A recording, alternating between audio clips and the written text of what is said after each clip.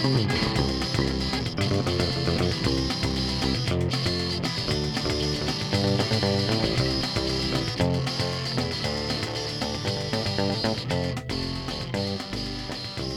and salutations. I'm Associate Evan. And I am Associate Sam. And this is Movie Night Madness, the show where we discuss movies and other things that we haven't quite decided on yet, but we'll find out as we go. Welcome. I wonder if the listeners at home caught that was a Demolition Man joke. Have you ever seen Demolition Man, Sam? I have, yeah, but I didn't catch the joke. Associate Bob, that movie fucking rules, and Associate Bob is like my favorite character. It's like, greetings and salutations, I'm Associate Bob, and he like warms up to whoever's in charge. I love that guy. Spineless worm that he is. It's been a really long time since I've seen that film. You know, we should cover it, or we should go back and cover movies like it at some point. There's a part in that movie that I think about a lot because it breaks my heart in a really weird way. Like, there's this bit where, see if you remember this, and sorry listeners at home, but let's go down memory lane together. John Spartan is the character played by Sylvester Stallone. So he grabs a guy who's stealing food from Taco Bell. And if you haven't seen this movie, this will make sense if you've seen it. It's a very strange but very cool dystopian sci-fi movie. Anyway, he grabs this dude, and the dude looks like, you know, a Mad Max extra. And he grabs him, and he's like going to rough him up. And the dude's like, no, please don't. And then he drops like his food. And then John Spartan, tough man that he is, still has a heart and realizes these people are just starving and they just want food. But that part where the man like begs him not to hurt him just breaks my heart. There's something about when people beg not to be harmed, that especially in movies where they're really milking it, where my heart just goes out to them. I'm just like, oh my God, you know, like that's so, oh my God, you know, it just makes me really sad. Yeah. It's weird, eh? Yeah, that is weird. But then I have the same like thing with like, if I see kids in films or in real life where they don't have like a loving like home or a parent or something, so and then I think about how they've never had like just their mum hug them or something and make them feel better, that makes me really sad and that gets to me. So jeez, yeah, I guess we all have our things. I just want everyone to be loved.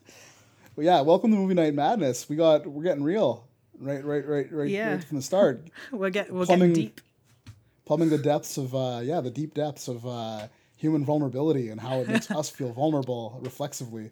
Mirror neurons and all that jazz. Yeah. So, do we have any, like, this is our way of checking in without really making a big thing out of it. Yeah. Do we have any housekeeping matters to attend to? I guess there's a bit of a gap in our attempt to do a weekly release schedule. But you know what? It's summertime, and, you know, there's been a lot of movies this last month, and we're not seeing most of them because they seem not good. Yeah. And we're coming at you with one that came out like a month ago. Yeah. Godzilla, King of Monsters. That's what we're doing this week. We're just trying to keep it spontaneous, I think. That's the way I'm going to describe this podcast. Yeah. It's spontaneous. It's whenever we feel like releasing the show, we'll get a show to you. We both have a lot of shit going on. Like, we have lots of free time. Like, it's not like we don't have the time to do it. It's just that we there's stuff going on, and we're just going to release these as we feel like. I know we keep kind of talking about this, but it's because we're thinking about it, right? Yeah. And sometimes feeling guilty about not bringing you our sweet honeyed voices more often. Yeah. We try our best, but you know, editing falls down to me, and everything kind of piled up around me this month, so I'm a little bit behind on my schedule, but I'm hoping that it'll open up a little bit soon. And I could do more editing, but then I'd have to talk less. You see. True, you'd have to listen to your own voice for like hours on end. I can only handle doing that when my voice for hours on end has been put through your critical eye and careful hands. Like when you were massaging these episodes into place, that's the only way I can handle it. If it's just raw, unfiltered, unedited me, I'll grow another head and have to talk to that. Yeah, which wouldn't surprise me actually. If the whole world was like Cronenberg'd, I think that you would quite enjoy having a second head. So you're thinking like, so this is like kind of like a weird specific sort of like a zombie scenario, but like you're thinking that if the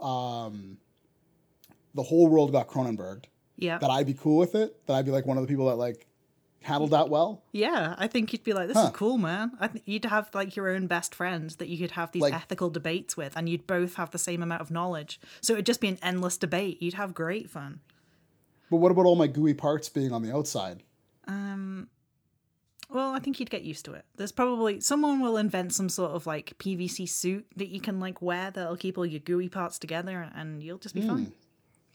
So, what about you? Would you, if the world got Cronenberg, would you be cool with it? And would you survive and not, like try to cannibalize other Cronenbergs? Or like, would you be pretty upset and maybe like you'd throw yourself off a bridge or? I think I'd probably be cool with it. I'd probably just like chill. Just accept it. That's kind of the person I am. I just kind of accept things. I just be like, okay, this is happening now. Let's just continue with what's happening. We're Cronenbergs now. So what? Yeah, I'm sure there's other Cronenbergs around that I can like high five or something. I don't know. So no traveling to another dimension where we didn't Cronenberg the planet and killing or waiting for our other selves to die and then burying them in the backyard. Got it. Yeah. Now we're doing Rick and Morty jokes. like no other podcast does that. I think there's like something like there's probably like 300 podcasts that are just about Rick and Morty. Like Jesus Christ. Probably very deep. Fuck that shit. I'll never listen to one of those. No. I like Rick and Morty, but man. People really idolize Rick, and I'm really not sure why, because he's awful. I know he's the villain. Yeah, he's like, I think we've talked about that before a couple times. Like that people who think that Rick's the hero are like really bad people, probably. Yeah. Or just misguided. I mean, there's a lot of teenagers and kids that like Rick and Morty, and they think Rick is somebody you're supposed to look up to. But that's just because they're going through their antisocial phase where they want to flex on everybody and be an individual and whatever. So Yeah. everybody goes through that, I guess. In my phase like that, I listened to AFI and tried to date goth chicks, and my wardrobe was like oversized, silky button shirts with pictures of samurai or half naked, like oh my God. like anime Lolitas on them. Yeah, we would not be friends. Oh, we totally would have been friends in high school. No way. Totally. Because I looked the part, but I didn't act like a rancid neckbeard. Okay. I just looked like one because a couple of my friends were kind of more in that vein, and they kept giving me their clothes. And the funny thing about their clothes, like these guys were like, I was friends with this family, and they're all brothers, and they're all like 7 feet tall, massive guys. And they would just give me their shirts, and these shirts I would wear them, and they'd go down to my knees. 'Cause I didn't give a fuck. I didn't care if I looked like fucking Marlon Brando. I didn't care. Because that's exactly, I look like Marlon Brando. That's a style choice, man. I've got to Just respect less that. fat. Oh, I got style stories. I used to wear a fedora unironically, like. Oh my God. But that was before the internet, like thing, like, or at least if that was happening, like the fedora meme stuff was going on, I didn't know about it. And then as soon as I found out, I had the self-awareness to quit. I was like, nope, this is like this is poison forever. And there are lots of things like that where like I didn't catch on to like the fact that it was a joke, and then I would like find out and I'd stop doing it. And because I've never understood people who don't do that. Like I know there's people who don't give a shit, but if you are going to copy the style of like, I don't know, the dude from like Green Day, and you're like where you're dressing exactly like them, doing the makeup all the same way, at the point where that becomes a parody, stop doing it. Yeah. But some people don't stop. They just lean into it. And I don't get that, man. It's like the minute somebody does a comedy routine about something, it's time to stop. Yeah. That's when you know it's become meme level. Yeah, and before memes, we just had stand-up comedians and sitcoms making jokes about things. Now it happens so fast. Yeah, nobody can do anything because it's a meme in like a day.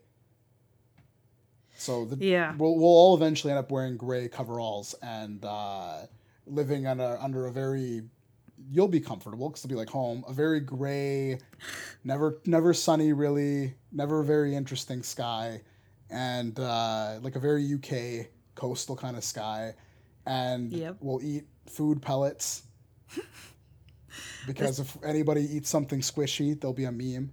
Yep. Oh man. It'll be like the meme apocalypse. The meme apocalypse. Yeah, Memeapocalypse. Oh yeah, good. That's better than mine. Mine was like memepocalypse, which sounds stupid. All right, so this is us just doing what we did for a half an hour before we even started recording. So let's cut this shit out. One thing I will say, and I'm gonna say this on the air, and I think like it'll be really funny if you don't edit this stuff out. But I keep scratching my head for some reason. There's like a spot on my scalp that's like super itchy. Maybe there's a bug living in there or something. I don't know. And I'm sure it's really fucking loud. Like I'm sure it sounds like on the mic, like I'm like just rubbing like my clothes against the microphone. But I mean, don't be alarmed. It's just me scratching my head. I haven't heard anything yet, but I will Good. let you know as soon as I hear something. I keep It's having real the same loud. issue. Like, there's a guy with a motorbike who's like nearby, and I don't know where he is, but he keeps like starting his motorbike up, so I can hear it and I can see it in my audio levels, but I can't see him, so I don't know where he is. But if you hear a motorbike that I haven't got rid of, that's the reason why. Some dude is just outside revving. I have not heard a motorbike. That's yeah, Well- I'm lucky. I live in a quiet area for the first time in like the whole time I live in the city, so I almost never hear traffic. That's nice. And I used to live downtown and in a high rise, and it was like the siren show. Every time an ambulance is going anywhere, a fire truck, cop car, I heard it. You know? Yeah. I used to live 6 miles from the nearest town in the middle of nowhere, like surrounded by farms and fields. And now I live in the middle of a big city where there's like constantly aeroplanes going over the top, like cars going past outside, sirens, police, all sorts. It's weird here. It's so noisy.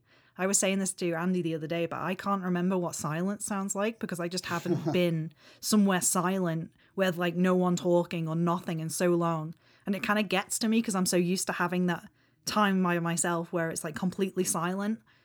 Yeah, I get like freaked out because there's like so much noise going on. I get like anxiety about it. That probably changes people's psyches, like growing up in a place that's quiet versus a place that's loud. Yeah. Yeah, like I have to sleep here with earplugs and a face mask because like it's too bright and it's too noisy. Like I'm not used And to you it. didn't have to do that back on the island? No, back home it's I don't have any street lights, so it's like pitch black, like to the point where when the lights are off in the house you can't see your hand in front of your face. And then it's just like silent in the house, like no noise whatsoever. Town I grew up in was like quiet-ish, but it wasn't like where I live now. The city I live in is surrounded by really tiny towns, and there's like 2 cities that are worth the name in this whole province, and they're like under 500,000 people. The town I grew up in had about 7,000 people living in it, maybe 10,000 if you counted all the lake country around it and stuff, and little tiny like hamlets and shit. But I remember it being pretty quiet when I was growing up. But probably not as quiet as being out in the middle of nowhere. Like, did you live in like an acreage? Like, It's just like the middle of like farmland. Yeah, my house was sat on wow. like six acres of like grass, essentially, with just like that. I think the most thing that made a noise was a cockerel, and he was just confused about what time of day it was, so he would like caw at like 2 a.m. That was like the most annoying thing, like when he would get confused about when dawn was. But other than that, like, no, like the occasional like ambulance would go past if they're like cutting through to get somewhere quickly, but no, like nothing. Nothing usually. I mean, I've heard that like countryside in the UK is like quiet, but I've never, I've only been to London really. Yeah, I've been all over Ireland, but Ireland's so small that like it's like you go to the towns aren't that far apart. But Yeah. I imagine I guess like in the countryside it's probably pretty quiet there too. But I didn't see much of that. yeah, it's like always just quiet. Like birds or trees is about the only thing you'll ever hear. Maybe the occasional like plane overhead, but only like someone who's like cutting across the island or something like that, and they're really high up, so you don't see them till they've already gone. I'm trying to think of a Wicker Man joke to make, but it's not really coming together.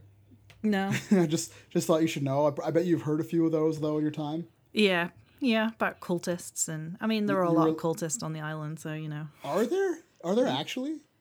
Yeah, I mean, the Jeez. whole island's pretty much a cult of alcoholics and stuff, so. Well, yeah, but that's like every fucking that's every island. Every city in the world is this Yeah. cult of alcoholics. Exactly. Everywhere you find people. Yeah, I was the joke I was trying to make was or think of was something to do with when you said that you couldn't hear anything. I was like, except for somebody screaming, "Not the bees."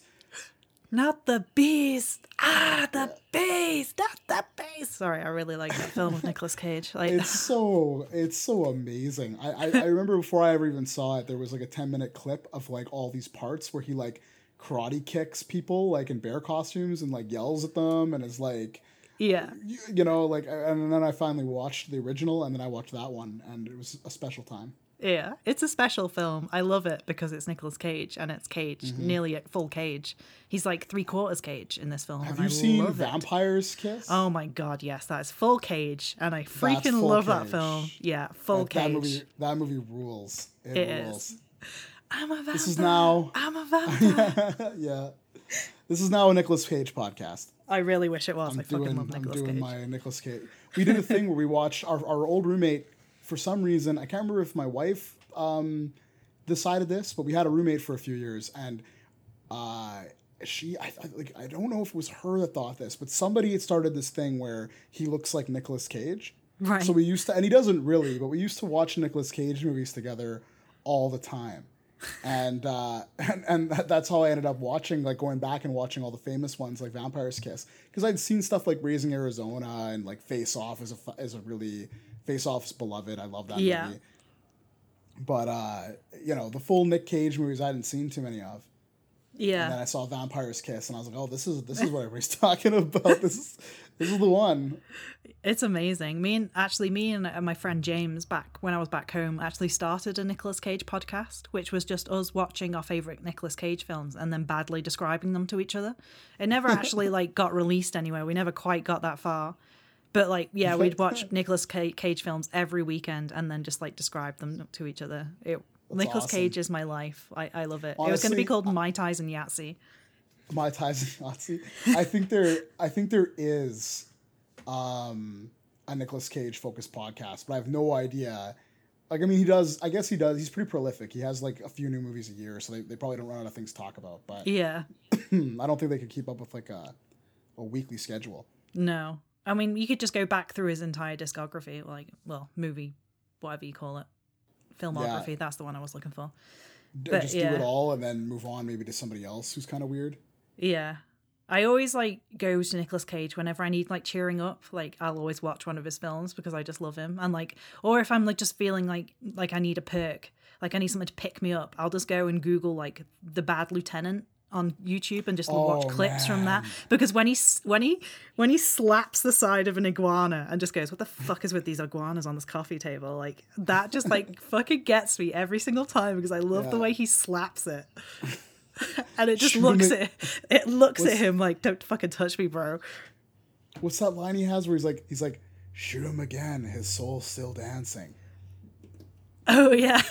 I love that. I love that. That movie rules, man. Yeah.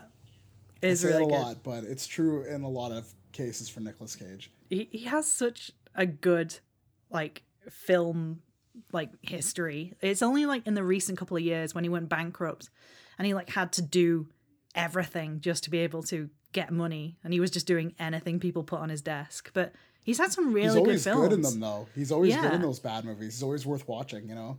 I watched Mandy, which is like one of his more recent ones, and that's Mandy's good. That's an amazing film. It's like really art house, but really Yeah. good. Yeah, if you like that one, you got to go back and watch Panos Cosmatos is the name of the director. And the name sounds like a name you give yourself, but it's just the most awesome Greek name ever, Yeah. right? And like this guy, Panos Cosmatos, he made that, and he's Canadian, or at least he was raised in Canada. Before that, he made a movie called Beyond the Black Rainbow. And I have that on Blu-ray, and I love showing it to people because it puts some people to sleep, but if Yeah. it doesn't, it is a trip. And you'd love it. I think you'd really like that one. Okay, I'm gonna find it and I'll watch it. Yeah, Beyond the Black Rainbow. It used to be on Netflix. I don't know if it still is, but your Netflix is different than mine, so it's, you know, even if it's not on mine, that's no guarantee it's not on the American one.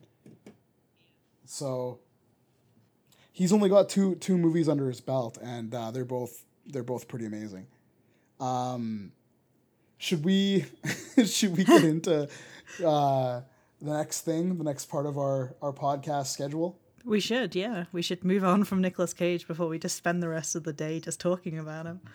So much for trying to. I don't know how short this one's going to be, but that's okay. We can do a long one. It's summer. So I guess it's the time where I try to do a funny booster pack intro sound effect that I make with my mouth. Yeah. Can it just be that? What I just said? Sure, if you wanna. Yep. This week it's just funny booster pack intro sound that I made with my mouth. I love it. You had said before that you had nothing to boost this week. Yeah, I don't really have anything that's like brand new. I started watching Sealab 2021, but that's like super old, and I didn't expect to like it, but you loved did. it. Yeah. Is it like Star Trek underwater? Is that sort of the deal? It's really random. It's like I think it's based off like an actual cartoon called Sealab 2020, and it's like if all the characters in that show just went nuts and just went insane and just do things, and like every episode the Sealab ends up getting blown up in some random way. And I'm mixing that up. Even when you were talking about it earlier, I mixed it up with a live action show from when I was a kid that had a similar kind of title, not a cartoon, and it was like people underwater, but it was like Star Trek underwater, I think, and there was a dolphin and shit. That's all I really remember. Oh, yeah, maybe that is it. Yeah. Maybe that's the original. Well, no, because it was an animated. Oh. It was live action, yeah. Then I don't know. So I have no idea what you're talking about. Oh. Is that on Netflix or what? I was watching it on Hulu. I'm gonna have to look for it. Yeah, it's really random and really it's just like my sense of humor, just like the random things that happen. Just I can't even describe it. Do you like stuff like? Did you like Frisky Dingo and shows like that, where it's like those Cartoon Network type shows where like they're really like it's all the stuff that they did before Archer became huge and kind of like So there used to be all these really like random shows like Frisky Dingo that are just crazy. Oh, Venture Brothers is probably the most successful. Yeah, that sort of like like Adult Swim sort of stuff, like the adult inappropriate humor where sometimes they'll say things and you'll be like, Jesus Christ, how did they manage to script that and get away with it? But like, that sort of like really inappropriate humor just right up my street. It's because they played it at like 1 o'clock in the morning. And like the episodes are 10 minutes long. So I remember there was this period where I was really sick and I watched like Duckman and a bunch of other like Adult Swim or Cartoon Network shows that were all adult skewing and like the Max and stuff. And I remember for a while I wasn't sure that any of it had ever happened. Like I was like, were these just fever dreams or were these like real shows that people, because the Max, it was a weird fucking show, man. It was weird. And Duckman was like, I've since confirmed that Duckman was real. That is a show that actually happened. I think I used to watch the Spawn animated series back then too, and I've also since confirmed that actually happened. With Keith David doing the voice of Spawn. Nice. Yeah, that was kind of a cool show, although really edgy. So now I think I would just laugh at it, but back then it was like something that a 12-year-old could really sink his little baby teeth into. I've got 3 things. I thought I only had 2 things to boost, but I've got 3. Okay. One is a TV show. So remember before when I was trying to get you to watch, and everybody listening, a sketch comedy show on Netflix called I Think You Should Leave? Yes. So it turns out that the guy, Tim Robinson, who that's his show or whatever, while he was doing SNL and some other stuff that he's kind of known for, he had a show called Detroiters. And it was a sitcom he did with a guy that's in the sketch comedy show a lot, Sam Richardson. And they did a show together called Detroiters where they're ad men living in Detroit. Right. And they just get into hijinks. And the show is really ridiculous. Some of the things that happen feel like sketches from I Think You Should Leave. So that it really feels like a nice extension. Yeah. But it's got a heart of gold. It's one of the sweetest natured TV shows like I can remember ever watching, like that, especially because it's like the comedy can go pitch dark sometimes. Yeah. But there's this like sweetness. It almost feels like the old like Will Ferrell movies where like stepbrothers, where like the friendships are like really sweet, like the male friendships. They Yeah. almost, they're like in love with each other, like little boys. They're like, let's have bunk beds. Like that's kind of what the friendship is in that in Yeah. the show. Like it's so unselfconsciously, ridiculously sweet Yeah. that it's almost like I don't know, it's just it's a lot, and but it's really really fun. And so we've been watching that, and there's only 2 seasons that ever got made, and the first season we watched that, and it was really good. Yeah. So Well, I'll that sounds boost good. that. You probably still haven't checked out. I think you should leave. No, I probably haven't. And you're right. I don't know if I've ever watched anything you recommended either. So we're both shitty people. If you're listening to this, you're a shitty person too. By associate. Can I say that? Am I allowed Yeah. to say that? I think Okay. so. By association though. So you're probably not really a shitty person. I'm sorry I said that. It's probably some sweet old grandma listening to it, like, oh, those crazy kids are at it again this week. And I'm just like, you're a shitty. What was I saying? I'm really belligerent to our hypothetical listeners. I said "fuck you" to them last Yeah. time. I don't know. Sorry. You know, I had a tough weekend. You're just really aggressive right now. Maybe I'm a little hyper. So the other things I had to boost, one was a film called it's a Canadian film, so I'm always here for that, and it's called Level 16, and it is a sci-fi light but kind of a horror film, and it's about a group of girls in a school, but something's off. It's really run down. There's these weird guards that only speak Russian or Ukrainian, some Slavic language that they never identify. And they have these rules they have to follow, and the rules are all like kind of like extreme exaggerations of like the sort of like patriarchal rules that women have to like struggle with like in any conventional society. But they're just taken to a Handmaid's Tale level extreme. Like they're obsessed with this idea of cleanliness, and that what cleanliness is really like vague, you know? Yeah. They have to dress a certain way, they have to be really prim and proper, blah blah blah blah blah. And some of them slowly start to realize that their things aren't as they seem, and there's some really weird shit happening. And what was kind of cool about it, excuse me, it's not a movie where you won't figure out parts of what's coming, like, or parts of what the mystery is pretty early on. Like, it feels like a movie that's referencing a lot of other movies, but it's specific enough, and it really digs into its own atmosphere and its own setup and its own like details. Yeah. That it really does jump past being derivative into being something special. And I didn't love the ending. It gets a little too contrived in my opinion, but it's still a really worthwhile kind of really low budget indie movie that I quite liked. And I think you would really, I say that every time I recommend anything, but I really think that you would enjoy it, Sam. We're practically the same person, so yeah. Yeah. So it's almost like you saw it because I saw it. Yeah, exactly. Maybe we just need to mind meld. And like whatever you watch, I can watch, and then vice versa. Well, promise me that if you start having dreams that sound like stuff I've talked about, that you tell me. Okay, I will. And I'll do the same, and then we'll try to develop it. It'll be like a talent. Okay, so funny side note, or maybe not funny, but I always have these really random dreams, like really weird dreams. And for the last couple of weeks, I've been having like really epic, like movie style dreams about zombie apocalypses and stuff like that. To the point where like I was dreaming that I was hiding from zombies somewhere in this like chain link fence like place. I don't know, there was like loads of like warehouse buildings around me and shit, and I could see a horde in the distance, and I was like trying to figure my way out. Like I can remember it, and Andy woke me up, like put his hand on my shoulder to wake me up because he needed to go to work, and I jumped so hard and like did that proper like movie style like thing and like went to smack Andy because I thought he was a zombie, and he like looked at me with this face like, what the hell is going on? I was like, oh sorry, I thought you were a zombie. So yeah, I don't know if Andy would be an adorable zombie or a scary zombie. I don't know. I think he'd just be too focused on eating other people. So maybe a scary zombie. Like he'd be like a really focused, like admirable, like somebody you could look up to for their productivity. Yeah. Zombie. He'd be like, good. Brains 1, brains 2, brains 3, brains 4, just going straight through. Just keep going for those brains. Yeah, really brains productive. buffet zombie Andy. Yeah, he'd be getting them all together, like making a big like, yeah. I think what kind of zombie would you be?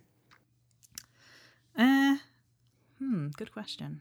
Probably one of the ones that's like really mopey and like just goes back to the places that I used to go to when I was alive and would just like hang around and like maybe like go to the cinema and like just stroke a chair, and then when someone comes in get really mad about it and then go and eat them. So yeah. Nice. Yeah. That's kind of what I thought when I asked you the question. I was like, she'd be one of those like zombies that like has a pot of coffee, you know, and is like coffee.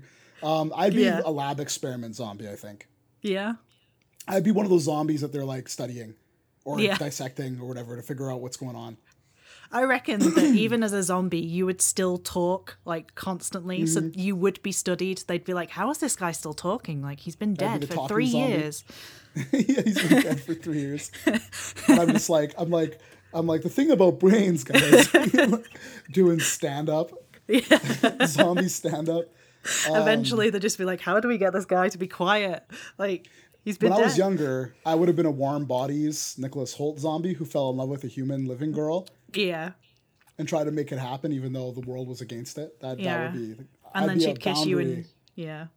My heart would start up again. I'd be a transgressive, boundary-pushing zombie. Back when I was younger. Nowadays, definitely lab experiment, talks too much. Maybe knows how to fire a gun kind of zombie, like Day of the Dead style. Yeah. Yeah. Nice. Romero, the zombie that gets woke, that kind of like becomes enlightened. The Plato's Cave zombie. That's kind of cool. Little self-aggrandizing, but I'll take it. Zombie Messiah. Yeah, let's go all the way. Zombie Jesus. Oh, jeez. Yeah, I'm all the way out there now. Offending all the people listening who already think Jesus is a zombie and are like, you can't be zombie Jesus, Evan, because there's only one zombie Jesus, you blaspheming heathen. Exactly. But yeah. Yep. Now we know that. Yeah. What kind of zombies we would be.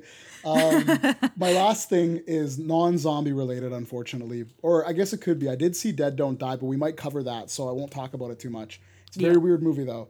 And it's probably why I'm talking about zombies so much. The other one I saw that I want to recommend is another little movie, low budget. I don't think it's a Canadian film. It was shot in Canada, I'm pretty sure. And it's called The Wind. And it's one of those, like, prairie isolation, which is a very common motif in stories written where I live. I don't know if you've encountered that kind of subgenre of, like, it's not always horror, but there's lots of books and lots of stories that are about just like how life is kind of hard on the prairies in a weird way, in a specific way. And this particular movie was about a woman who is hard as nails, and her husband have to deal with these newcomers that are kind of not really cut out for living out there. And they've been alone for a long time. And it sort of plays with the timeline. It jumps back and forth into flashbacks and into like the present day. And it's about whether or not, it's kind of got an Edgar Allan Poe feel where it's like, is something supernatural happening or is it not? And it has really effective sound design. So again, I thought of you. And it's quite good. Again, didn't love the ending, but it's one of those things where it's a pretty like down the road horror movie ending, and I kind of thought that it could have done better, but it's a minor, for that one it's more of a minor quibble. It's not a contrived ending. It's just like, you know, I wanted something a bit more unusual. I usually do. I kind of want even a movie that's really conventional, and I'm appreciating how well it's doing its tropes. I still want something more, you know, and it had lots of stuff to offer. Like, it's a beautiful movie, really well acted. The sound design, again, really good. So it has lots to say for it. Story-wise, maybe a little ends up being a little bit conventional, but it's good. Yeah. Sounds interesting. And that's The Wind. I don't know. I don't think it's on Netflix. Both Level 16 and The Wind are movies that came out last year that are kind of hard to come by. So good luck, listeners. I'll have to see if I can look them up and find them. I don't want to be that guy who's always recommending shit that's on Netflix. Somehow I feel like it's like recommending McDonald's food on a food podcast. Yeah. It's sort of really like, it's not like Netflix shit's bad. It's just really accessible. It's easy to get your hands on. Yeah. You wanna do that indie stuff. I don't want to do that indie stuff. Exactly. I want to chase that shit no one's heard of, and as soon as they have, I'm like, that was so yesterday, yo. But yeah. So that's our booster pack this week. Couple good things, horror movies. Been watching a lot of movies lately. Now for our news and rumors section. I don't know. Why don't you try some kind of segue soundbite for our news and rumors section? I want to hear you do it. I know I'm putting you on the spot, but Oh, you are putting me on the spot. I'm gonna have to come up. I'm probably just gonna copying you though. That's the problem. do it. Do your version of my weird newsreel thing. Okay, let me try. I'm not very good at voices. And welcome now for news and rumors. That's pretty good. Yeah. It's got some like Chicago 1930s stink on it. I like it. I was like, I'll just speak through my nose. That'll do it. That's how you do it. Yeah. News and rumors. Yeah. I don't know if that was through my nose or not. My nose is kind of plugged. I can tell. I know. Yeah. I probably sound nasally and annoying, and I'm also coughing and clearing my throat a lot. Sorry, listeners. If sound doesn't catch all those, you'll have to endure them. Yeah, it's allergy season, so I'll let you have some. I don't really, the fucked up thing is if I do have an allergy to something, I don't know what it is. I do have allergies to things, but not the air, not pollen that I know of, Maybe dust, but everybody's allergic to dust. Dust is just bad. Maybe it's just too dusty by my computer. That would make sense. My computers get really dusty. So, news and rumors. Why don't you start us off, because you got a tasty tidbit that recalls something we talked about before. Yeah. So last night when I couldn't sleep, I was just doing a bit of Googling around, just reading some news and reading some film stuff. And I came across an article about the new Batman film coming out about Robert Pattinson. And it appears that our discussion about it the other week was correct. This new film, The Batman, is going to be focused on him being the world's greatest detective, and there's not going to be an origin story. It's literally going to be more about, Bruce Wayne and the Batman being like really good at detecting things and then going and sorting out the problem, rather than this like kind of vigilante character that we've had in the past. So I'm actually like super excited to see this now, because it sounds completely different, because a lot of people thought that this new film was going to be based off the Year One comic series. But apparently it's not. As much as the director said that he loves that, he wanted to do something that no one had seen before, like nothing that had been done in the film medium, at least. So they're penning something that's really focused on his detective skills, which I'm super psyched for. Yeah, that's a version of Batman that they haven't really done in the movies that I'm excited for too. I like that they're not going to do Year One, because years ago, I don't know if you knew about this, but years ago, Darren Aronofsky was going to do a Batman Year One film. Okay. This is before. I think this was before the Nolan trilogy even. Yeah. And Darren Aronofsky gets attached to big budget, high pressure movies, and then at least for a while after. I think it was after Requiem for a Dream, he kept getting attached to these movies, and he never did any of them. And I don't think it's really his style, and I'm really glad he didn't. But there was a point where he was going to do Wolverine before that other dude did. Like he was going to do all these like comic book movies and had these interesting takes on them and stuff. Like he was the first one to go, let's do the samurai Wolverine in a movie, Yeah. And but then it never happened. But on some level, whatever that project was, it percolates for a while and becomes something else. So it's cool that they're not touching Year One, because I still kind of think nobody should do that. Yeah. We've seen it. Like we've seen basically The Dark Knight or Batman Begins is Batman Year One. Yeah. We don't need more than that. No. But it also explains a lot of why Robert Pattinson has become attached to the project, why he seemed like such a random actor, but actually it makes a lot of sense now, because that seems like something that he would be really interested in. It's kind of like a bit more like I don't know why in my head, but I'm kind of picturing it like a noir film for some reason. Like that's how it feels to me right now. I really hope it is a noir film. More kind of talking. I hope so, because another rumor that's going around about it, I just remembered, is that there's going to be multiple villains. Oh, and okay. And so one of the rumors that coalesce out of that, now this is not a rumor that I think is supported by anything anybody has said, but it's more like people speculating on what a story like that could be. And people were saying like, it might be a case where Batman is trying to solve a crime and has to like chase down leads and talk to villains from his rogues gallery, because he's trying to solve another crime. So we'll see like these villains, but he's not going to fight them and do comic book shit. It'll be more like they're in the world, they exist, kind of like the way that the Arkham games handled the huge variety of Batman villains, because this Yeah. is a character with a lot of villains, and most of them are pretty interesting. Yeah. I agree. Not necessarily the ones that are the most popular. Like if I never see Joker or Harley Quinn in a movie again, it would be too soon. But of course, nobody cares what I think about that, so we're gonna get lots of both. But I like some of those other villains, like Victor Zsasz, and I like Mr. Freeze. I'd like to see a proper version of Mr. Freeze in a movie. You know, but Yeah. we'll see I what do they, like what they Mr. end up. Freeze. I always like the heard- Riddler. The Riddler's always been my favorite. Riddler's good, but Jim Carrey's Riddler was awesome. So I don't care. I don't care if I see a Riddler again. Like that's the one. Like I said before, Batman Forever is my favorite Batman movie, and there's many reasons for that. Jim Carrey being one of them. Edward R. Enigma, like me, man. Edward Enigma. He's the Riddler. And just Val Kilmer's totally sincere acting. So before this becomes another Batman discussion, the other big rumor, which has been a rumor over and over again for over a decade, is that there is another Matrix movie coming. So a while back, Zach Penn, who is a hit or miss writer, he wrote The Avengers, but he also wrote Elektra, and so he's had some successes and some not so great movies that he's written. He said some shit about having written a script for The Matrix 4 and blah blah blah blah blah. And then Chad Stahelski, the director of the John Wick movies, has said some stuff too. And so it's starting this rumor mill going again about whether there's going to be a Matrix 4. And the Wachowskis, one of them, Lana Wachowski, is saying, or not saying, but it's being said that she's coming back. It's being said that Michael B. Jordan is going to be in it, but he's been attached before. There's a rumor that he was going to play a young Morpheus in a Matrix prequel movie. All kinds of stuff. Keanu Reeves is on the record saying he won't come back unless Wachowskis do, but that he would come back.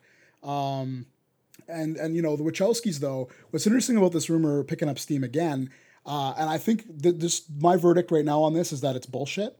I don't think there's anything really happening. I wouldn't be surprised if a script was written on spec by Zach Penn, and he's trying to get people interested in it.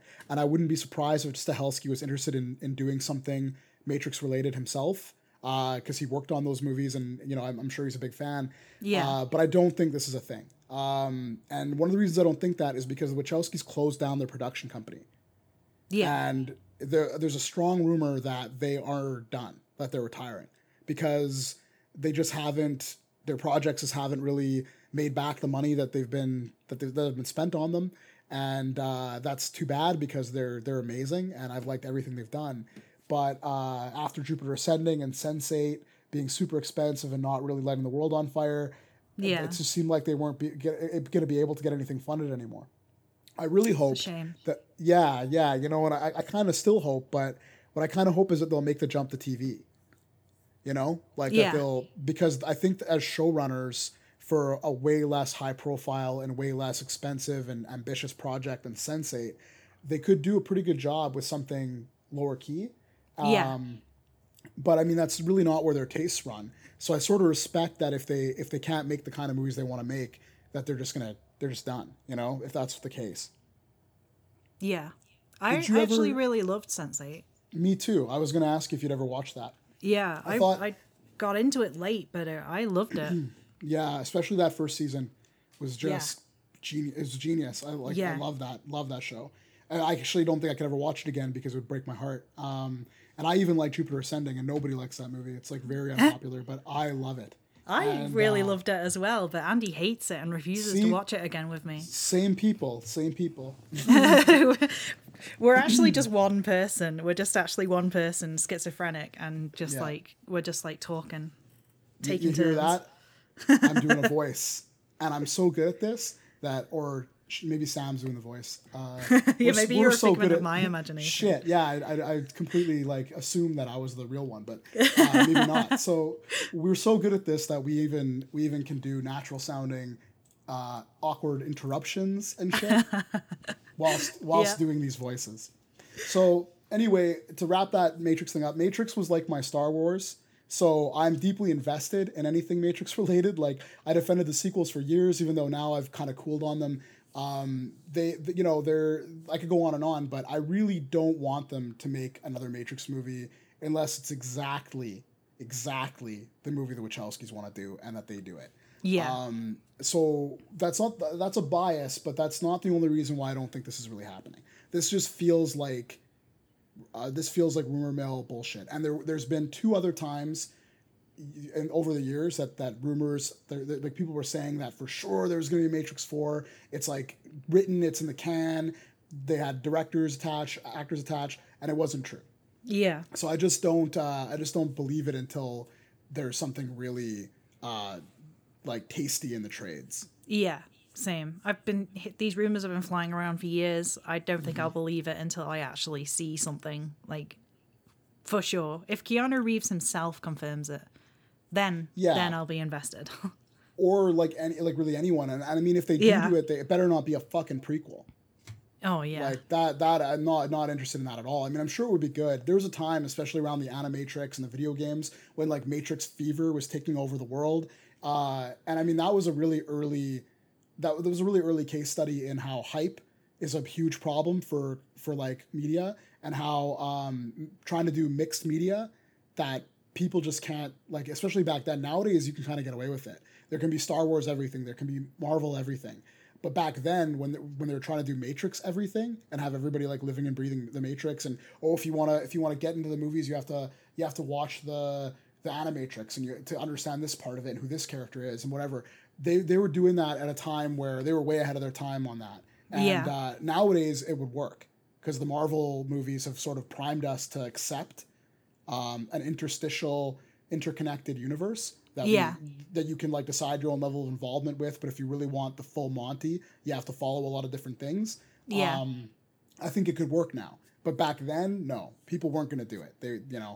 And so the sequels sort of fell apart under the weight of their own ambition, which is sort of like that phrase describes the Wachowskis to a T, everything they've done really.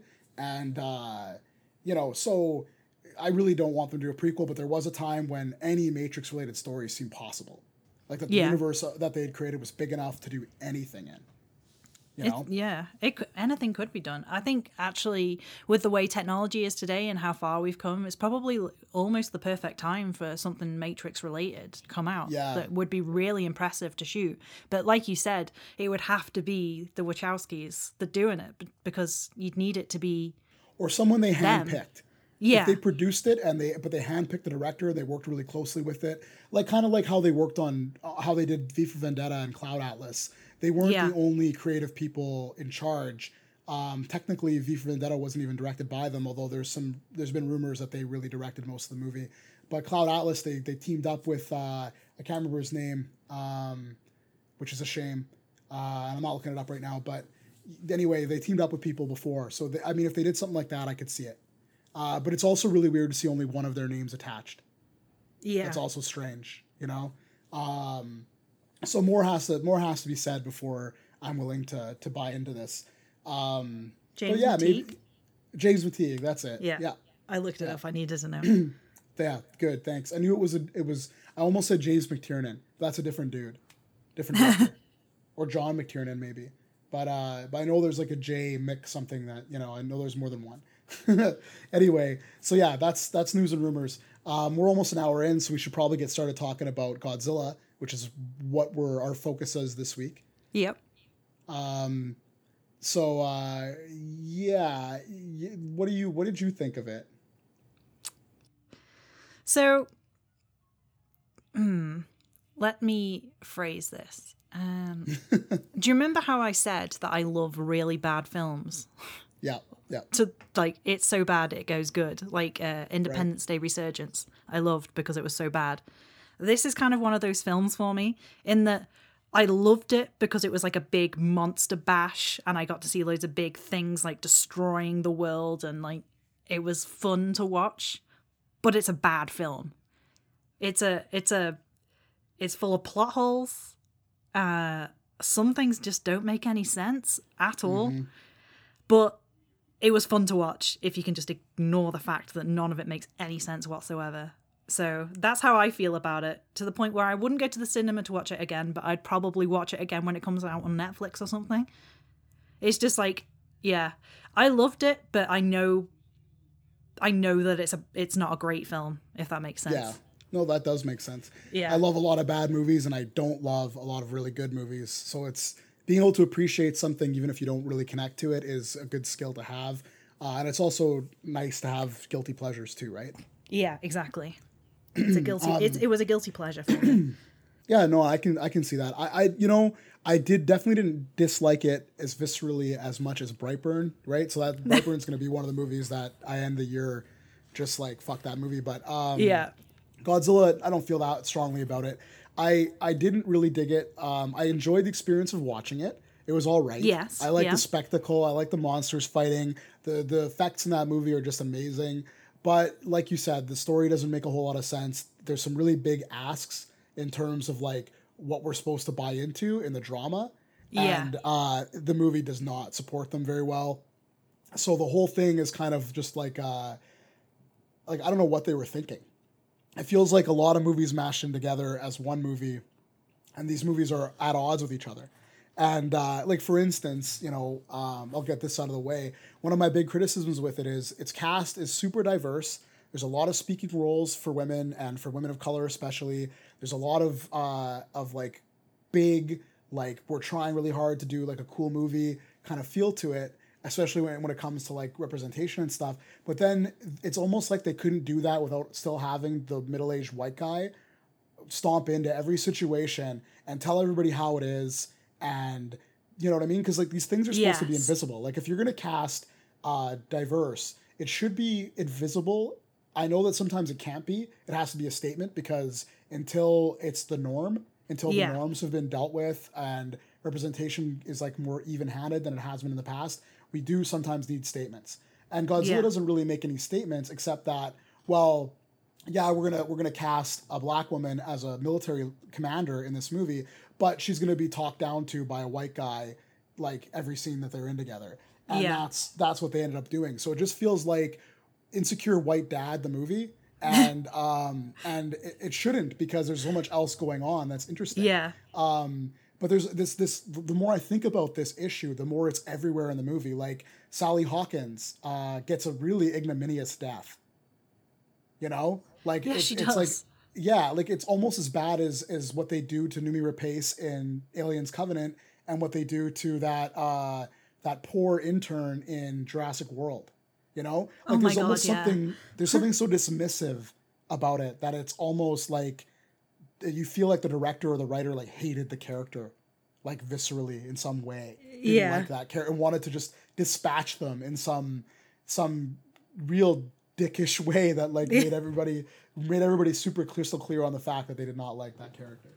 The other issue, a big issue I had with it was there's an ethical issue in it that's similar to the ethical problems I had with Brightburn, where one of the main characters in the movie is Vera Farmiga's character. Yes. So just a quick recap of the plot for listeners at home who maybe don't remember because it's been a while. There's this organization called Monarch, and they're doing the kind of Marvel Universe thing where they're doing multiple movies and they all kind of connect to each other. So the first Godzilla remake in 2014 connects to this movie, but so does King Kong Skull Island. And Monarch, the organization, has these people in it, and there's different factions now that are kind of not sure what to do now that these monsters are like waking up and doing stuff. And Vera Farmiga plays one who at first seems like she's trying to help, but it turns out that she believes in this eco-terrorist cause that we fucked the world up so bad that these Titan creatures are the Earth's natural defense mechanism, and they just go into that whole stupid fucking thing. Yeah. It's a really tired way of dealing with environmental issues, and it kind of cheapens the amount to which this movie actually does an effective job at showing and talking about climate change. Because Yeah. in a way, Godzilla, King of the Monsters, is just a really big, goofy cartoon about climate change. And Yeah. so that makes it sort of easy to forgive it. It has a very Saturday morning cartoon feel, where Yeah. the busyness of it and the plot and all the like really amazing production value, like there's these settings and gadgets and places they built that just look like they cost millions of dollars and they're in the movie for like 2 seconds. It's like that kind of movie. But anyway, back to Vera. Yeah, like that bit with the submarine. Like I'll get into that later, but man, it's nuts. And like fucking Vera Farmiga anyway. So she's like the family story is at the emotional heart of the movie, but the movie spends most of its time on the guy, Yeah. Kyle Chandler, is that his name? I think so, yeah. Yeah, it spends most of its time on him, and Eleven Stranger from Things. yeah, she's in it, and she should have been the heart of the movie. She should have Yeah. been the character that everything was focused on. She should have been the audience surrogate, but she's not. She's barely in it, and she Yeah. and behaves in kind of a foolish way. Yeah. But Vera Farmiga is the other piece of this, and she at the end of the movie they try to make us sympathetic to her, and Yeah, like she gets which is supposed to have this, ridiculous. yeah, it's ridiculous. She's supposed to have this redemptive moment, but because of what she sets in emotion, she's one of the biggest mass murderers in history, Yeah. and the Like, movie I doesn't don't- deal with it. Yeah. I don't understand her logic. That's like the thing that was like bugging me the most in the film. Like the reason she Yeah. goes on this whole eco-terrorism thing is because they lost their son in the first in the first Godzilla thing that happened. And so she's like, I don't want this to ever happen. I don't want there to be like I don't want anyone to lose their son ever again. Like, I never want this to happen again. Releases all the Titans. So essentially kills millions of children. And it's just like, what the hell? Like, what were you thinking? Like, how is this going to help? Like, you didn't want your son to die, so now you've killed everyone else's sons. And now you want us to feel sorry for you. Yeah. And we're supposed to feel like she gets a heroic, redemptive ending where she's like, you know, she does the right thing in the end or whatever, and they're all trying to save each other and try to be a family again. But it's Yeah. like the scale at which she has murdered people beggars sense. Like no, like when I say one of the biggest, no way, no question, she's the biggest mass murderer in history. Like millions of people die in this movie, and the Yeah. movie doesn't connect to that at all. Like they don't show it, they don't really deal with it, they just Yeah. leave it, you know. And it reminded me of the X-Men movies. It reminded me of Brightburn in a way too, where they try to have it their cake and eat it too. But it reminded me of the X-Men movies, the recent ones. One of the biggest problems I have with those movies is that, like, because they're like every other big Hollywood movie that doesn't get pinned down properly or isn't written by somebody with any kind of ethical point of view. Those movies have no ethical point of view. So Magneto Yeah. gets a pass, even though he keeps murdering people and doing crazy shit. Like when he's with Apocalypse, he does some really, really crazy shit. Yeah. You know. And then what is he doing? Building houses for Habitats for Humanity in Dark Phoenix? I have no idea. I haven't seen it yet. But it looks like from one scene that he's like doing some kind of humanitarian shit. And before that, he goes and lives in the woods and has a family. And we're supposed to just like feel bad for him and feel, you know, I feel bad that his family gets killed because of his bullshit. But you were supposed to like feel something for him, even though he's like this crazy, like awful sociopathic monster. And I just don't like, what the fuck, you know? Like there's comic book logic for morals and stuff, and then there's that. Yeah. So I couldn't really get on board with that shit. But I mean, Yeah. the movie itself has a lot of dramatic problems, and a lot of them would have been solved by having the daughter be the main character, and not the dad. You know, You can guarantee that Vera Farmiga's character in this film would have been on the side of Thanos did nothing wrong. exactly. That's how this movie felt. It Yeah. felt like a movie that comes from that same mentality. But like the Marvel universe has an ethical point of view. The big mashup movies always talk about ethics in a very overt way. And Endgame and Infinity War are no different. I've talked about this before, but Endgame beautifully rebuts anything it left hanging about the rightness or wrongness of Thanos' actions in Infinity War. Yeah. Infinity War kind of like, you know, suggests that in an extreme way, the logic of what he does makes sense enough that teenagers definitely think it does, but it really doesn't when you examine it. It's just like a god complex. It's just delusions of grandeur. Like any psychologist would probably spot the DSM-5 issues Thanos is suffering from a mile away and be able to say like this is a guy who's got like some serious mental health problems. So like and in an Endgame they really do show that better, and they definitely don't leave you with a feeling that Thanos did nothing wrong. Particularly by having a cold open on the emotional wreckage that's left behind by what was done and the inability to do it to fix it, right? But this movie comes from that same mentality of like, no, dude, it makes total cold moral calculus sense to like kill people to save other people. It's like none of these fucking people ever took a philosophy class, so none of them know what the trolley problem is. They just know that one episode of The Good Place where they talk about it and have a really funny dramatization of it. But like, you know, I've been seeing this a lot lately. A really weird ethics in the scripts for big Hollywood movies, like just bizarre, like cold, robotic, emotionless ethics. Maybe we're building up to some sort of apocalypse, and Hollywood knows. Maybe So it's like trying to get us used to the idea that half the population is going to be wiped out very soon. Yeah, there's this old conspiracy theory that like movies try to prepare people for crises that could happen, but it's goofy. Yeah. I think the reason why we're seeing apocalyptic stuff is that everybody kind of has a feeling of like Doom. our culture is at a yeah, it's at a tipping point. Yeah. Other cultures have been at tipping points before, and I'm sure their media and art had a sort of apocalyptic feel too. But we're at a cultural tipping point. I think that's why we're seeing so much apocalyptic kind of stuff, and especially weird ethical shit where people just aren't even thinking about it, because we live in a time where I think we're very ethically deprived. Like most people, I've said this before, most people I don't think have a very solid grasp of ethics as like a body of knowledge and theory that humans have been formulating for thousands of years. Yeah. Most people's ethical arguments about whatever happens are very simplistic and incomplete. And these movies feel like an extension of that. Like it's a bunch of bros, you know, making movies with bro logic and shower thought ethics, you know? Yeah. So that this movie doesn't really feel nailed down dramatically or even on a plot level. And while I talk about how expensive the set pieces and props are, they're very repetitive. It's always some orange screen. It's always some cold metallic room. And the actual set pieces, the big events that you see, the reason you're there, the spectacle, that shit's repetitive too. The way that it ends in Antarctica and the way that the movie ends in Boston are almost exactly the same. Yeah. You know, like running away from things breaking and explosions and disaster and destruction. Yeah. Vehicles going everywhere, like, you know, and monsters fighting in the background. It gets a little repetitive. It honestly does for a movie that has like spectacular giant creatures that feel like they could really exist, have a sense of weight and scale to them. They just rely a lot on this like human level Noah Emmerich kind of like, oh shit, the buildings are falling down, and you forget you're watching this and you think you're watching Independence Day or fucking San Andreas or something like that. Yeah.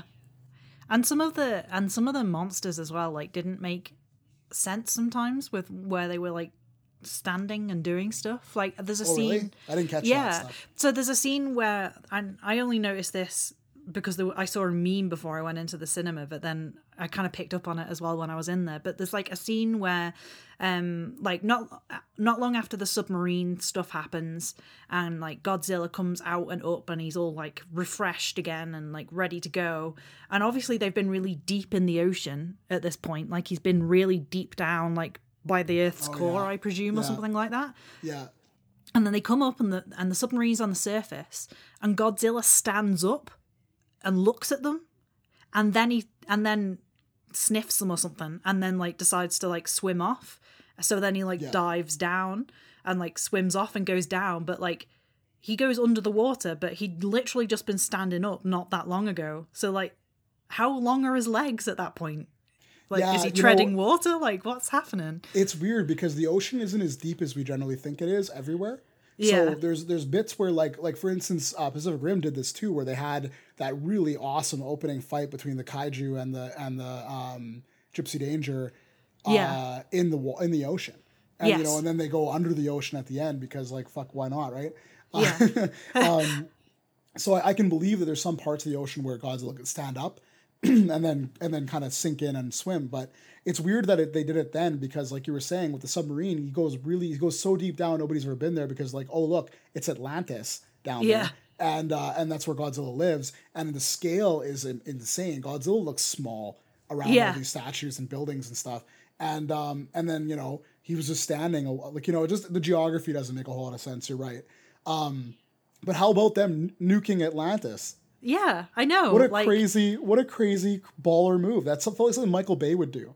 Yeah, like, you just found Atlantis. It's been missing for thousands of years. People have been researching it for God knows how long, trying to find it. You've literally just found it by accident, immediately nukes it. Like, no attempts at, like, scanning it while you're down there. No attempts at, like, taking pictures or anything. No attempts to, like, quickly send some drones around to take videos or anything. Like, take some artifacts, anything. Like, you're waiting for Godzilla to do something. Someone from the science crew could have done something. But no, let's just nuke it, and then presumably you don't know where you are, so no one can like go and check it out again.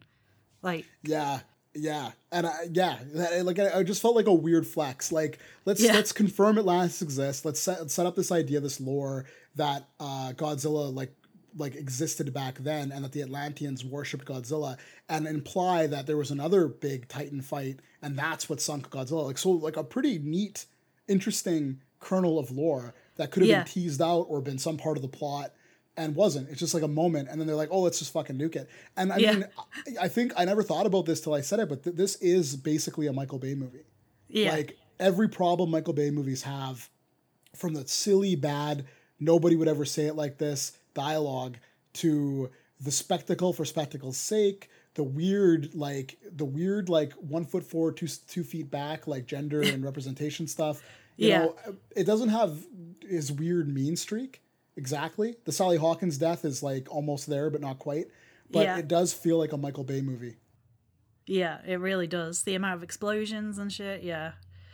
Oh, And I mean, Michael Bay is a weird, interesting guy, and all his movies are weird and interesting. I think he's probably like a monster. Like I feel like Michael Bay is probably not a good person, you know. Like, but I don't know. You know, there's been rumors Yeah. about him, but I just feel like he's an interesting guy at least, you know. But like the guy who made this, Michael Dougherty, it just feels like, you know, he's almost doing a Michael Bay himself. And I mean, this guy though, he never really made any big movies like this before. He's written some good, some bad. Yeah. He wrote X-Men Apocalypse, which is fucking terrible. But he's never directed a movie like this size. And it kind of shows, maybe. Like, it looks good, but like the special effects are excellent. But how much of that was on him? You know? yeah. A lot of that probably got prevised and set up by other crews. You know, like it feels like anytime there was anything like where a director would excel, like the dramatic beats, just the scenes, the acting, making sure the dialogue actually was like something that you could like listen to and not cringe. It just seemed like Yeah. he fucked all that up. He tends to write all the films that he directs as well. Well, he didn't write Superman, or he didn't direct Superman Returns either, and that movie, I could say, has some of the same writing problems this one does. Yeah. So he mostly does like horror films by the looks of things. I'm like, and I'm just I like on his Trick or Treat IMDb. and Krampus well enough, you know. Yeah, exactly. But Maybe that's yeah. more his lane. He wrote X-Men 2 as well. I don't like that one though. That's No. one of the most overrated comic book movies ever. But people do like it. See, okay, so he helped write Godzilla vs. Kong, which is the next one, but Adam Wingard is directing it, and Adam Wingard is a decent director, but I don't think he's ever made a movie that big either. But I really like Yeah. his stuff, you know. Yeah. So that'll be, and he's a horror director too. He's a horror guy originally, so that'll be interesting. And you know, I thought after this movie, and I'll be interested to see what you think about this, but I thought that the way that this would work is that Godzilla can like none of the characters come back from Godzilla, or sorry, from Kong, No. because it takes place in the 60s. And then, you know, the world basically ends in this movie. Like, whatever world we see in the next movie will be post-apocalyptic to a significant extent. At least Yes. it better be, otherwise they're retconning. But they're bringing back Millie Bobby Brown. A Millie Bobby Bow. Sorry, yeah, I probably sounded Yeah, too much. Millie Bobby. No, I can't even say that. Yeah, there you go. That was really loud. I'm sorry. That's okay. No, it was not loud. But yeah, Millie Bobby Brown, 11 from Stranger Things, she's coming back. But the other cast, none of the same people are in it. They killed off half of them for this one. But Kyle Chandler's coming back. Yay. But they got Alexander Skarsgård, who I like. They got, they got, well, Z Zhang's coming back. Or Zhang Z, I should say. I like her. Danny Gurira is rumored. Danny Gurira is, or Danae Gurira, I think is how you say it. She's Michonne on The Walking Dead. And she's nice. Okoye in the Marvel Universe. Yeah. So it looks like an interesting cast. Like, they put good casts together for these movies. Yeah. But like, speaking of Zhang Ziyi, the other thing that was weird about King of the Monsters is it had that feel of like Chinese money dictating Chinese content. And, Yes. and usually like that doesn't bother me, but when it's done well. But there's this bit where they're in Vietnam or something, and there's a Chinese woman who looks exactly like Zhang Ziyi. Like, I think it's supposed to be her mom. Yeah. And she's there with the black dude whose name I can't remember from. And I only say black dude because it'll help people listening remember the scene. He was in Terminator 2. He played Dyson. So they are in that one scene, and they're part of Monarch, but they're in that scene, and that is fucking it. And you never see them again. You don't know really who they are. That just felt bizarre to me.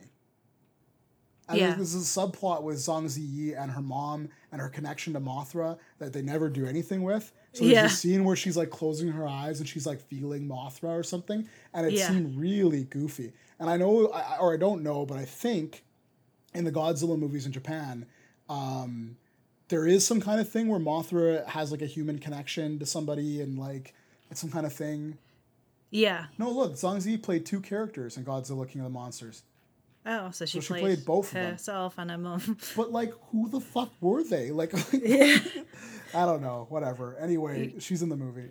Yeah. and she rules, but like, she needs to fire her agent, or at least her American agent. Yeah. She deserves better. She does.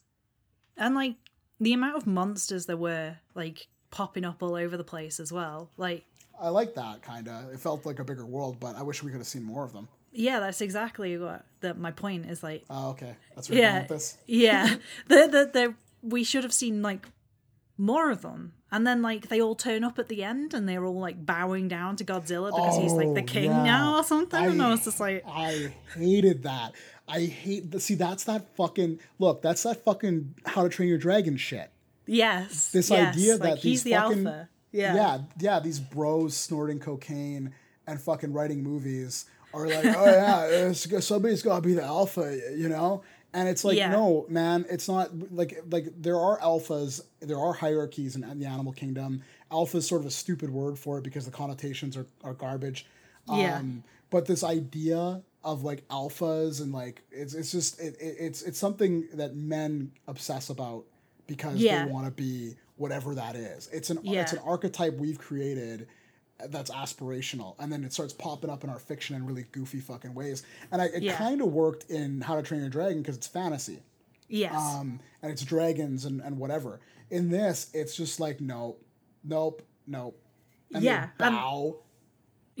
And they bow, and also as well when they use that whatever she calls it, the orca or something, and they're trying to figure out how they're controlling the titans, and then he's like, oh, I know what she's used now, and she's like mixed human voices in with it to make a new alpha sound. No, and it's not even voices, it's biorhythms, whatever the fuck that is. Yeah, I was just like, why would these titans listen to humans? They know how tiny we are and that they could just stamp on us whenever they want to. Like, they're not going to listen to us.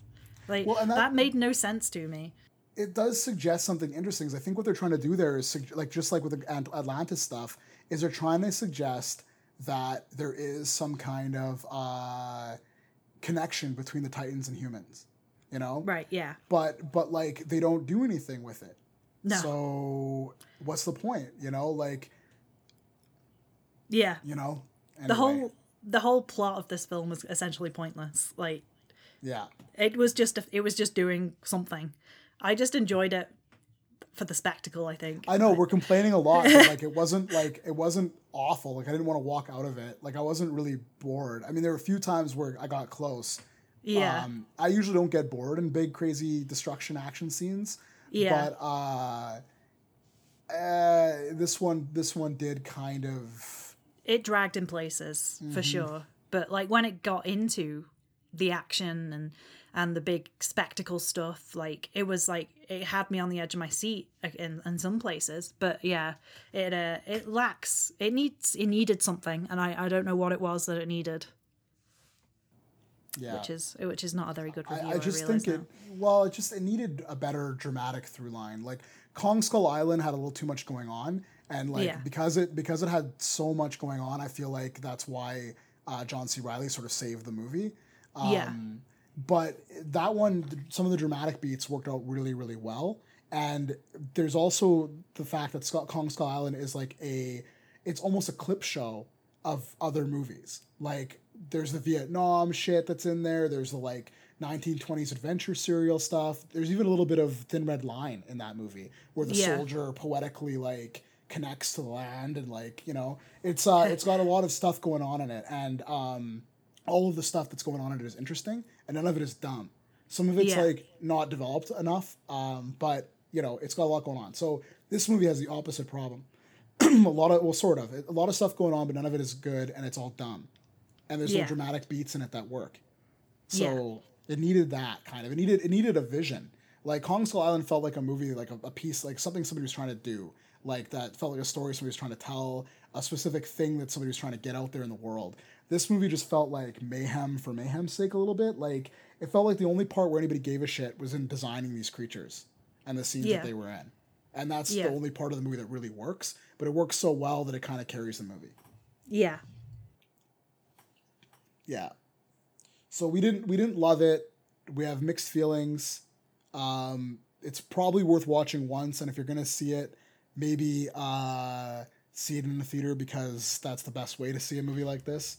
Yeah, just for the epicness and you know the sound design was pretty good, you know, in places, and so that's worth getting in surround sound for, is just to hear it. But yeah, I wouldn't expect great things from it. I mean, most people would have watched it already if they're listening to this anyway, so they probably know what we're talking about. But yeah, it's an interesting film. I'll give it that. I'm sure I'll watch it again at some point in the future, just like I watch the original Godzilla all the time. Well, not the original, but the Godzilla in this series. I really enjoyed. Yeah, I have like some of the same problems with that movie that I have with this one. There's things in it that I like so much, but the perspective they chose, the way they executed the story just felt like completely the wrong choice. Like they didn't really think it through. But I mean, I've seen that one twice, and that one has some shots in it just like this one does that are just like chef's kiss, hang it on your fucking wall. Like, so the spectacle is the goods. So if you're worried that this movie's going to be boring, or it's not going to have cool monster shit, or it's not going to have shots that'll make your like hair stand on end, it has all of those things. But the trailer showed that and did that a really good job. The trailer made me very excited to see this because I was like, if that's what they're showing in the trailer, what the fuck else is in the movie? And the answer to that, unfortunately, is not much. The trailer, all the money shots are in the trailer, which is like a choice that I get, but at the same time, I'm like, I wish that hadn't been the case. Yeah. But the one trailer with that classic music song or whatever is amazing. It's a very good trailer, and I'd argue the trailer is better than the movie. So that does happen, you know. Yeah. Sometimes you get good editors for your trailers. Better like editors than actual film editors. My two favorite examples are Sin City and Man of Steel. Those are both movies where the trailers are much better than the movies. Yeah, I agree. I used to watch the Sin City trailer on repeat. I'd never seen anything like it. It was right up my alley, man. But the movie is fucking garbage. It's so badly edited. It's like they were shooting. It's just because Robert Rodriguez loves technology a lot, and he was like, ooh, I can do these shots where the two actors aren't even in the same building. They're not even in the same country in some cases, and he composes them together, and he thinks it looks good, and it doesn't. Yeah. Yeah. Plus, all that shitty noir dialogue that Frank Miller wrote just doesn't work as well when it's being acted by people who don't really get it. Yeah. So a few of the actors they stunt cast in the two Sin City movies really could pull it off. Yeah. You know? And some of that, like, you know, when I think about Sin City, some of the actors that were really good surprised me. Like, I didn't think Clive Owen would be so good at it, and he was great at it. Yeah. Yeah. I liked Elijah Wood in it, but I did too. It was a weird role for him, but yeah. But he always goes for these really weird roles. Yeah. That's Mickey Rourke's movie, though. Like, Mickey Rourke is so good in Sin City. He's the only reason I ever rewatch it, because that's like an iconic performance. But Elijah Wood, speaking of him, those scenes where him and Mickey Rourke are fighting, they weren't in the same country. That's why they look so stupid, you know? Yeah. My favorite part of Sin City, and the part that I can watch more than once, is That Yellow Bastard. The Hartigan, Bruce Willis. Yes. Yes. I can watch that one. And the Marv one's pretty good, but man, I don't know.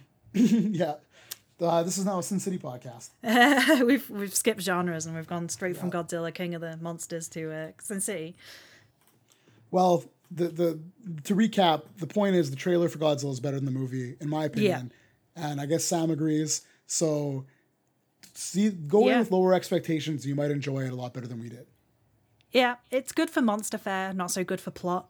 That's the so I think most people, if they enjoyed it, it will simply be because they like the wanton destruction and the giant freaking titans just being beasts all over the shop. But yeah, I wish that they'd done more with it, and I didn't enjoy the plot like line that they were going along. It just didn't make any sense to me, and yeah.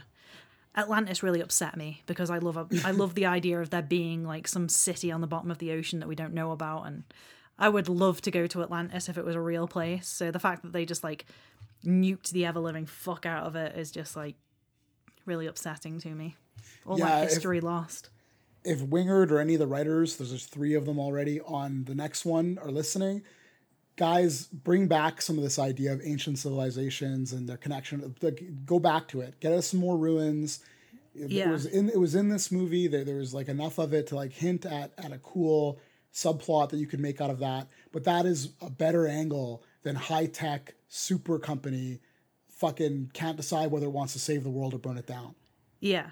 Because here's the thing as well. Like, how much could they have learned about Godzilla from the writings on the wall in Atlantis? Like, how much could they have learned about ancient civilization and how they lived together with the Titans?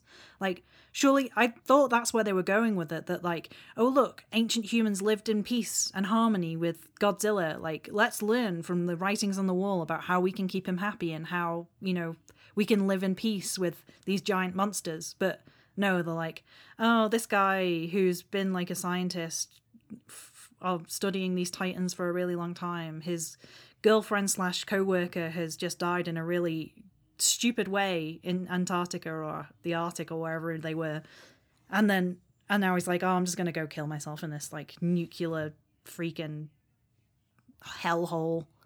Yeah, it made no sense. Like that really annoyed. That's the bit that really annoyed me. We'll pull one out for Atlantis.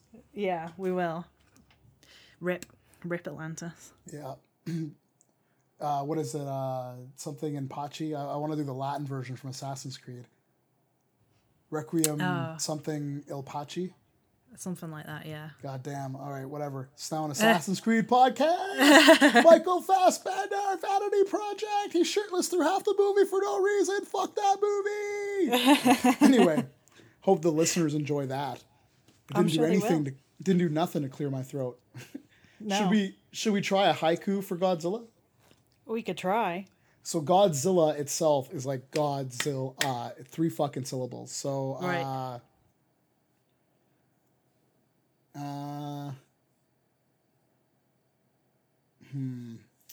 Let's try dumb alpha lizard.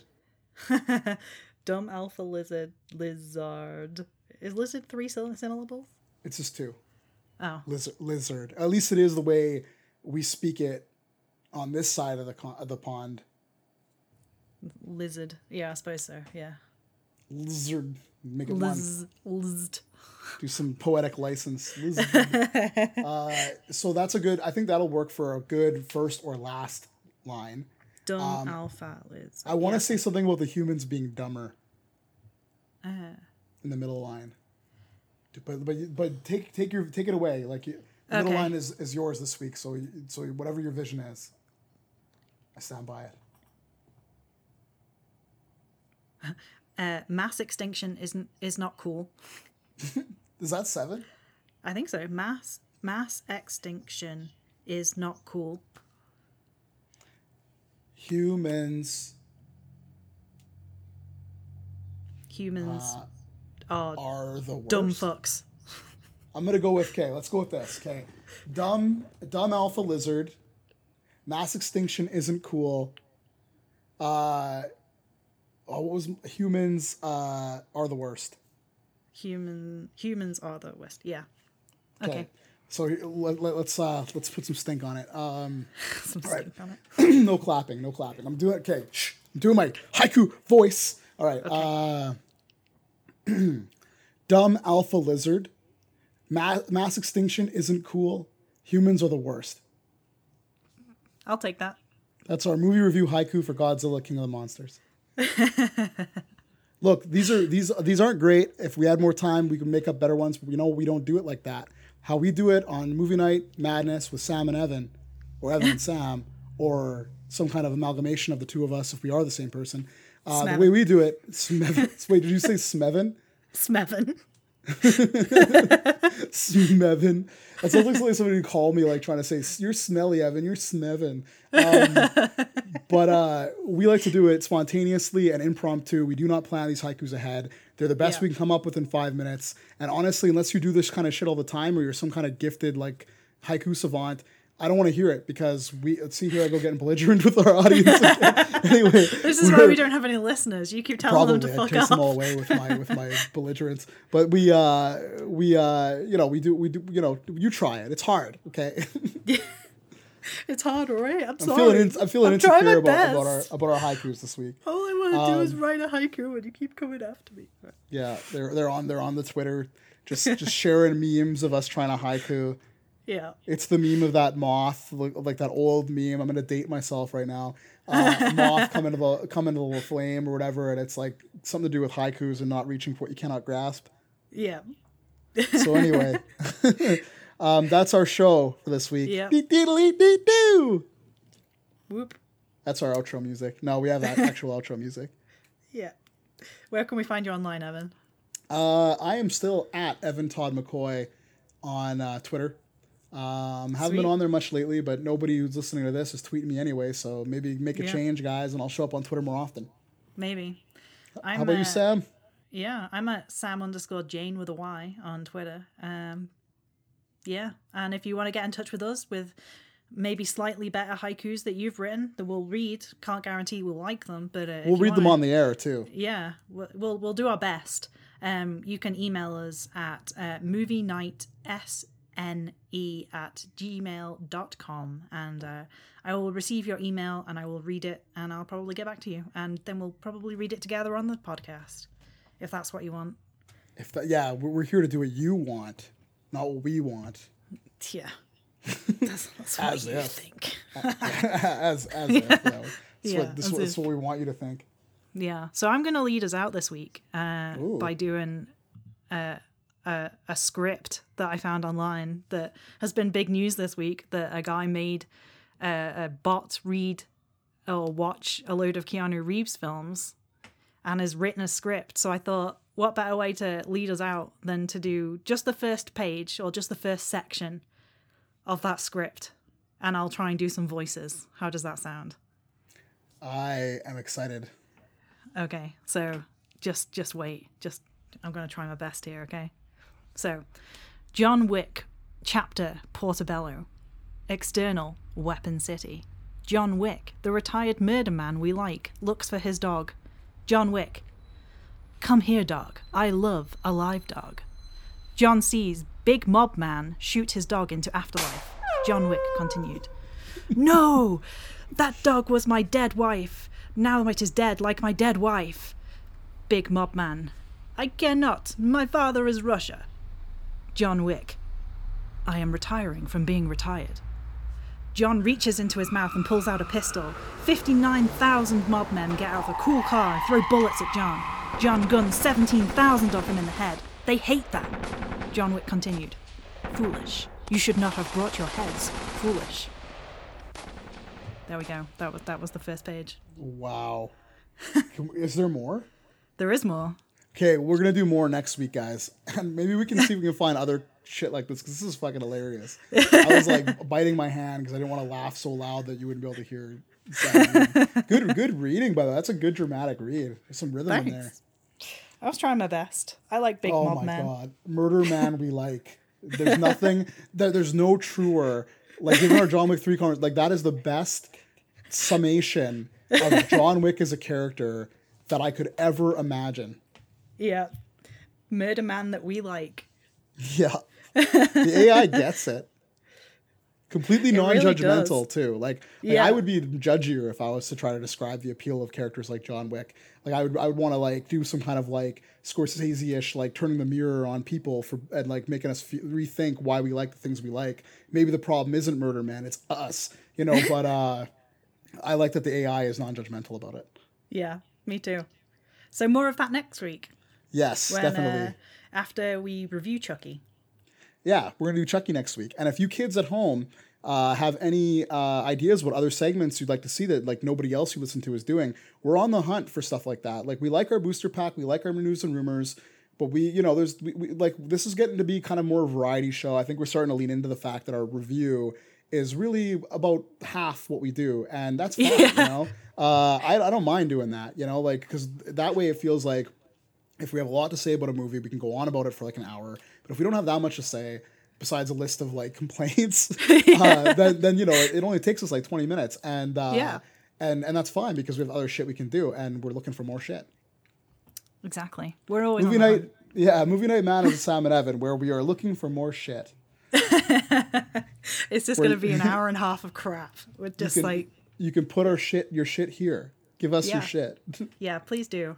Well, like metaphorical shit, not literal shit. They don't have our mailing addresses. They can't actually send us shit. Good point. But also, we do live in a modern society where people could probably find out where we live quite easily. Don't give them ideas. They could probably email us pictures of shit. Oh, okay. And that would be that'd be funny. That would be kind of funny. But I would have to look at them first, so at least make them humorous shit. First person who sends us a picture of shit wins a prize. Oh, God. And the prize Don't encourage this. The prize is actual human shit that I will send to you, courtesy of my personal favorite shit factory. You know how people have craft breweries they like? I have connections. I've got a shit guy. You've got a shit guy. I got a pipeline to the best quality shit. On that All right, note, I can't. we should leave. Yeah, let's get the fuck out. Let's get the fuck out. Pack our bags and move. Yeah, we're leaving. We'll catch you guys next week. Bye-bye. Au revoir.